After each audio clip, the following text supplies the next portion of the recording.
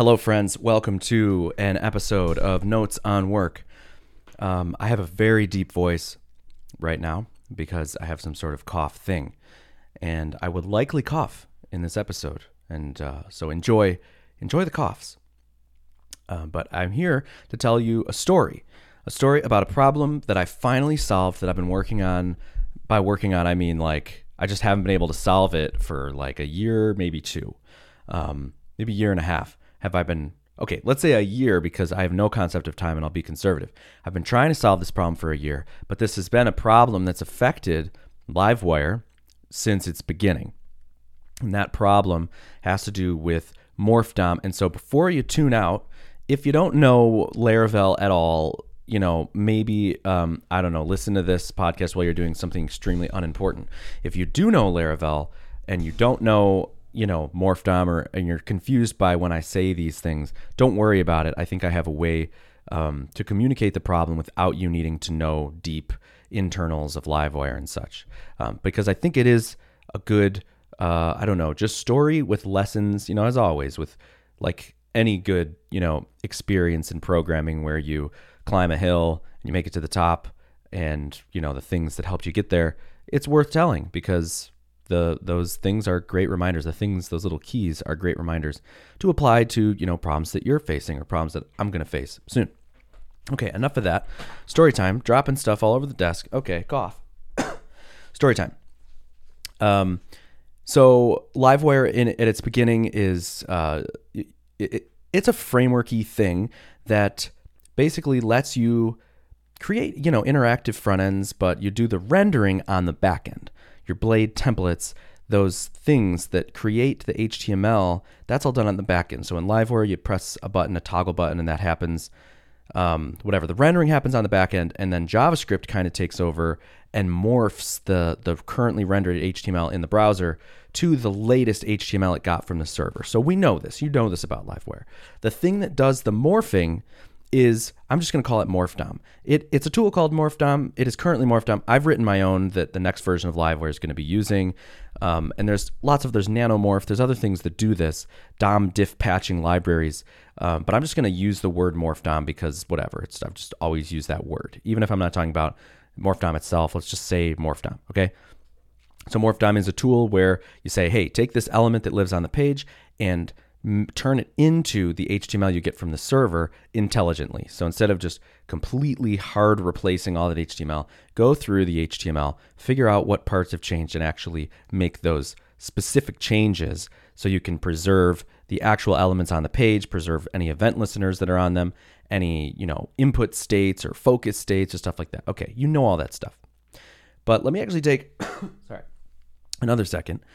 And, I'll explain to you the problem without talking about code necessarily. First we're going to talk about a little bit of code. The problem comes from if statements in Blade. When you have an @if in Blade and you are conditionally rendering a chunk of HTML in Livewire, when that HTML gets to JavaScript, JavaScript doesn't know that an if statement toggled an element on and off. It just sees that, hey, an element disappeared.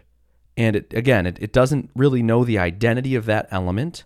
It doesn't know that it was actually removed. Sometimes it thinks maybe the elements just changed, the first two elements, and there's one fewer element in the whole stack, whatever. We don't have to go through the specifics of the algorithm, but that is the fundamental problem, is MorphDOM just doesn't handle conditionals well. So when you use @if in Blade, you run into issues in Livewire. We tried really hard to solve these. But a lot of people, to just get the job fixed for now, is use wire ID or keys. Add arbitrary keys to your elements, and usually that magically fixes the problems because you're explicitly telling the front end or MorphDOM, you're explicitly saying, hey, this element is this thing. Like, if it moved, you can track it. If it was removed, it's gone. So that's one way to do it, but that's annoying because you have to add them yourself, and there's confusion around that. So in my perfect world, you just use if statements and everything works great. So this diff patching algorithm stuff, all JavaScript frameworks do this. They render virtual DOMs and they do this diff and patch thing every time an update happens. If your React component re-renders, it creates a new virtual DOM tree, whatever, that's analogous to this HTML diffing and patching that I'm talking about. and it does the diffing and patching. But the thing is that it knows about identity. It knows about if statements and things. So it doesn't, these bad things don't happen as much. So let me explain to you the problem in kind of a fun way that I was brainstorming before I recorded this. So picture you're sitting in a field of grass, and I'm in front of you, and I have three, let's say, bricks. And they're red bricks. There are three of them. They're stacked up one on top of the other. And inside these bricks, they're like fortune cookies. I put a piece of paper inside of each of them that you'd have to crack the brick open to find it. And it says A, B, and C. Okay? And now I have brick A on the floor, and then B on top of it, and C on top of that. And now if I say, and so what these bricks represent our analogy is these represent HTML elements. So 3 P tags, one after the other, something like that, okay? So you have these bricks. And if you're staring at me and showing you these bricks, and I tell you there's A, B, and C, I reach for A, I pull it really fast, and the top 2 fall to the ground, and I say, which 2 are left? And you would say, oh, well, B and C, A is in your hand. And I would say, oh, well, yeah, how'd you know that? And you'd say, well, I saw you pull it out, right? Okay, now consider this. That's more how JavaScript frameworks deal with this stuff. Now, this is Morphdom and Livewire. It's like, okay, look at these 3 bricks. Okay, now close your eyes, and I'm going to grab a brick. You don't know which one. So let's say I grab B, and I yank it out, and you hear the clink and whatever. Okay, then, open your eyes. There's 2 left. Which 2 are they? And you would say, well, I have no idea. I didn't see which one you took. And I'm holding B in my hand, but you have no way of knowing that I'm holding B in my hand. For all you know, I removed C from the top, and now A and B are on the bottom, but that's not true. That's not the case. Until you crack them open, do you realize that, okay? So that is Livewire and Morphdom it's the best way that I could break it down in layman's terms, this problem. By the way, this episode is probably going to be twice as long as normal episodes. Sorry. So yeah, that's the problem with Livewire and Morphdom, because again, that the rendering, the thing that knows about the if statements, the hand that's moving the blocks themselves, is completely separated from the system that is doing the changing of the HTML in the browser. So there's this big, sorry, oh boy, there's this big gap between those two things. And so these systems don't know these things. And so Morphdom is just trying to guess. So that would be, so what's currently happening in Livewire is things like, you're like, well, I heard a clink. That was a brick. So I know that you didn't remove the top one. Okay. But I still don't know which one of these. Well, okay, I wrote down like cracks or hues of red that each block is. And so I think based on that information, you know what I'm saying? It's just, I'm just like estimating. I'm not dealing with any real concrete thing, right? Man, if only I edited these things, I could edit those out, right? Okay. So now that you get the problem, let's talk about the path to my solution. At first I thought, okay, well, what if, after brainstorming and dealing with this for a long time, I forget how I came up with this, but I thought it was really clever. It was like, what if, when you have a blade if statement, it renders, a tag, a div or whatever, okay, on the page. So if there's 3 divs on the page and the top one has an if statement, and let's say I hijack if, and instead of it just being a normal if statement, what I do is when it's true, it just renders the div. When it's false, it renders some sort of placeholder tag. And I actually used a comment because it doesn't take space up in, the page layout, but it's actually still considered an element.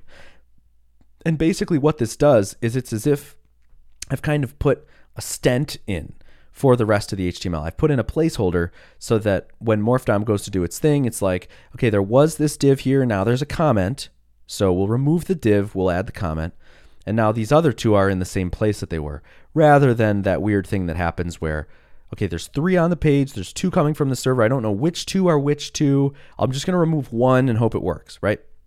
So that was my idea. I thought it was really clever. It was like, add a comment as a placeholder. It does everything that I would need it to do. Here's the problems with that. The 2 fundamental problems with this that have just plagued me for this problem. The first one is, what about when you have if statements inside of HTML tags? How often do you put @if inside of a tag to conditionally render a class or something like that, right? People do that. And if I render a comment inside of an HTML opening tag, the browser is going to break. It does not allow that. That is not legal. That's not okay. So that's problem A, problem number one. Problem number two is, what if that if statement contained multiple elements and I'm only adding one comment placeholder? So I would have to do some crazy regexing to detect the amount of root elements and put in that amount of comments, and that's just nuts, right? Okay, so that solution that I was really excited about, that's out the door. That doesn't work. So I gave up on this problem for a long time. I thought I was defeated. It's not totally pressing, life goes on, but it has always bugged me that newcomers can get tripped up with simple if statements. That bugs the crap out of me. So it's kind of stuck in my head. Okay, lesson number one. Lesson number one is talk to people. I mean, that's really kind of the biggest lesson, is communicate this problem to people. It could be invisible people. But in my case, this was Mitch. I remember I was actually having a bad day, which is not that often for me, but I was kind of venting to him. And this was just one of the things where I was like, I just feel like these systems are, they're just fragile in these ways that I can't make them solid. And so I'm describing to him my woes. Now the comment thing won't work. And we basically came to I'll just say he came to why don't you regex inside of that if statement and add in an ID, a key. So those keys that people are adding manually, why don't you add them automatically? And and so I was at first I was poo-pooing it. I'm like, dude, regexing HTML is no fun and good. And there's all sorts of considerations. What if somebody already has an ID on that element and I need to, it's just, I was bummed out about it. So I told him, whatever. Basically, I realized that that's the best shot I have. So I went down that path, but I found similar problems. Okay, I still have the problem of needing to know if I'm inside of an HTML tag, but because I'm already willing to regex, I could figure that out with regex. That, okay, the contents of this if statement have a closing, caret or something, or whatever, less than or greater than angle bracket. So, okay, so then don't add the if. But the other problem of this only works for one element. I need to do it for all the elements inside a conditional block. So I attempted that, and then I gave up on it again. Now I'm revisiting all these hard problems, and I'm like, enough's enough. I need to solve these things in Livewire v3. Livewire v3 to me is the final Livewire. Even if it's not its final state, it's the groundwork for what Livewire, all that Livewire could be. A really good, solid, extensible, stable core that allows you to do a bunch of wild stuff. And this is one of those big reliability things that I want to patch up.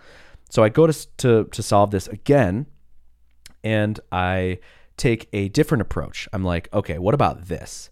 What if I add in boundaries? So an if-else statement in Blade. What if I intelligently inject comments at the beginning and at the end of those blocks? With maybe inside it's all caps, underscore if and underscore end if or whatever. And then I rewrite, morph DOM, whatever, my morph code to basically use this as a feature. And let's call them conditional boundaries. They're conditional markers, where now I have some information inside JavaScript about when a conditional starts and ends, basically. And with that information, I can rewrite the algorithm to treat those blocks separately and basically to allow you to know which brick is which reliably, dependably, 100% of the time. It's basically as if, in that thought experiment where you close your eyes and I remove a brick, it's as if I write on the other bricks that I removed brick A, basically. It's and you're oh, well, then these must be B and C, That's the best way of describing this solution. So it's rock solid. So I implemented in JavaScript. It took a minute, super fun algo thing, but I did it. I'm happy with it. Love it. Then I'm back to the same problem. Is oh, but I can't put comments in opening HTML tags. So how do I figure that? I'm okay, I'm just going to do the regexing. This is going to be fine. I do the regexing, but I failed to realize I need to add these conditional, these markers, these comments in the HTML. I need to add them whether the condition is true or false. And if you think about it, if the condition is true, I can regex to find that we're not inside an opening tag. But if it's false, I have nothing to regex with. I have no content. If a condition is false, you straight up can't run that code because that would be so horrible to your users. Like if there's stuff inside a conditional block, I really can't run it. There could be database queries in there. So you know what I'm saying? I can't just run it and then not show it if it's false. I just can't run it at all. So I can't do any runtime solution to figure out when to add these blocks. So I'm back to this sucks. I'm so burnt out on this problem. And I went camping this past weekend and I didn't think about it very much. Oh, the other thing I forgot to mention is that these conditional markers, these if and end statements, this came to me in the middle of the night, basically.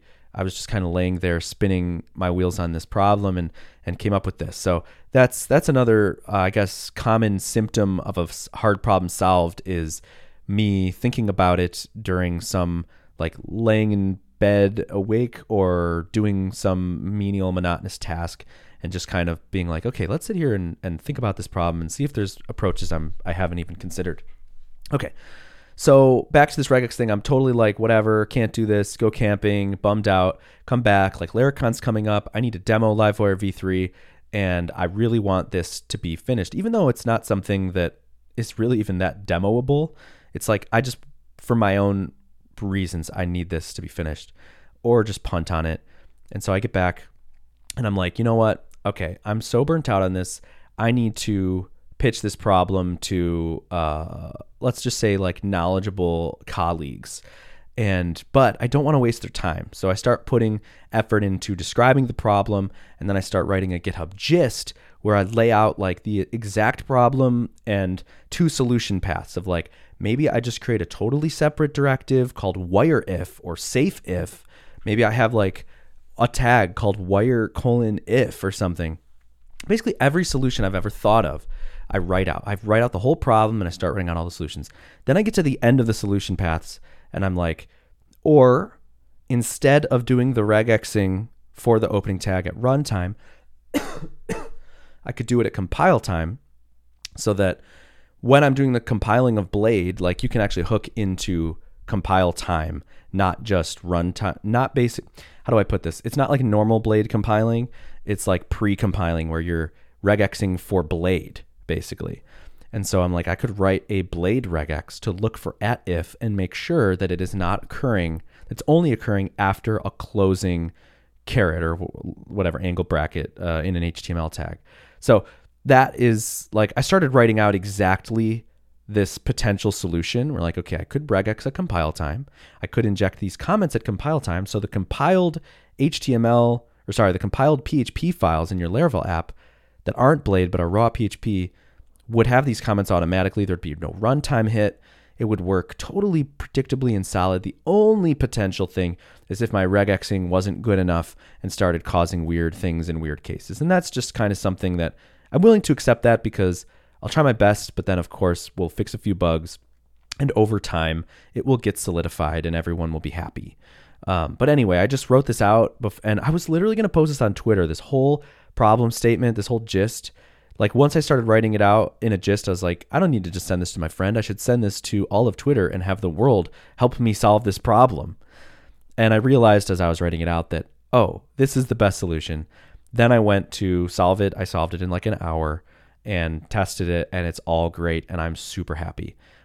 So this has been a tale of a time where I wrestled with a problem for at least a year, and I kept, chasing different solution paths. And the keys that got me over these humps was communicating, first and foremost, communicating the problem to friends, to myself lying in bed, to a GitHub gist, to a screenshot, to a friend in Telegram, whatever. All those things is man, if you're stuck on something, communicate it because you really don't need the person's input very much. You can come up with this stuff on your own. You can come up with the solutions. But for some reason, communicating the problem exhaustively to somebody who has no prior knowledge does wonders. I'm sorry for being so loud and excited, but it really does wonders. It's amazing. So if you hit a problem, distill the problem for yourself. But maybe a great exercise is open a GitHub gist and plan to publish it somewhere. And you'll put enough effort in to make it concise and clear, and you'll probably solve it yourself. because that happens to me more often than not. So that's that. I'm really excited because Livewire, the new Livewire core, is going to have this functionality, which is going to make everything so much more reliable. It is hard to overstate how there is a part of the Livewire system that is inherently fragile. And there's only, so far it has been only ways to guess better. And now it's the light at the end of the tunnel. It is actually a way to concretely mark up the HTML and basically turn a system into a non-fragile system. You know what I'm saying? Like, there's a difference between fragile systems and non-fragile systems. And, the symptom of fragile systems is dealing with unknown input. And this is something to cope with that and turn it into a non-fragile system by annotating. So whatever. Okay. Did you follow any of this? If not, was that brick analogy satisfying? I hope it was. I am excited about it. I'm glad that I was able to explain it to you in non-babbly terms. And did you take away a lesson here? Because I did, and that lesson is communicate. Sit on a problem for a long time. Let it simmer. Don't just settle for less. And yeah, write your stuff out, folks. Thanks for listening to me cough. Bye.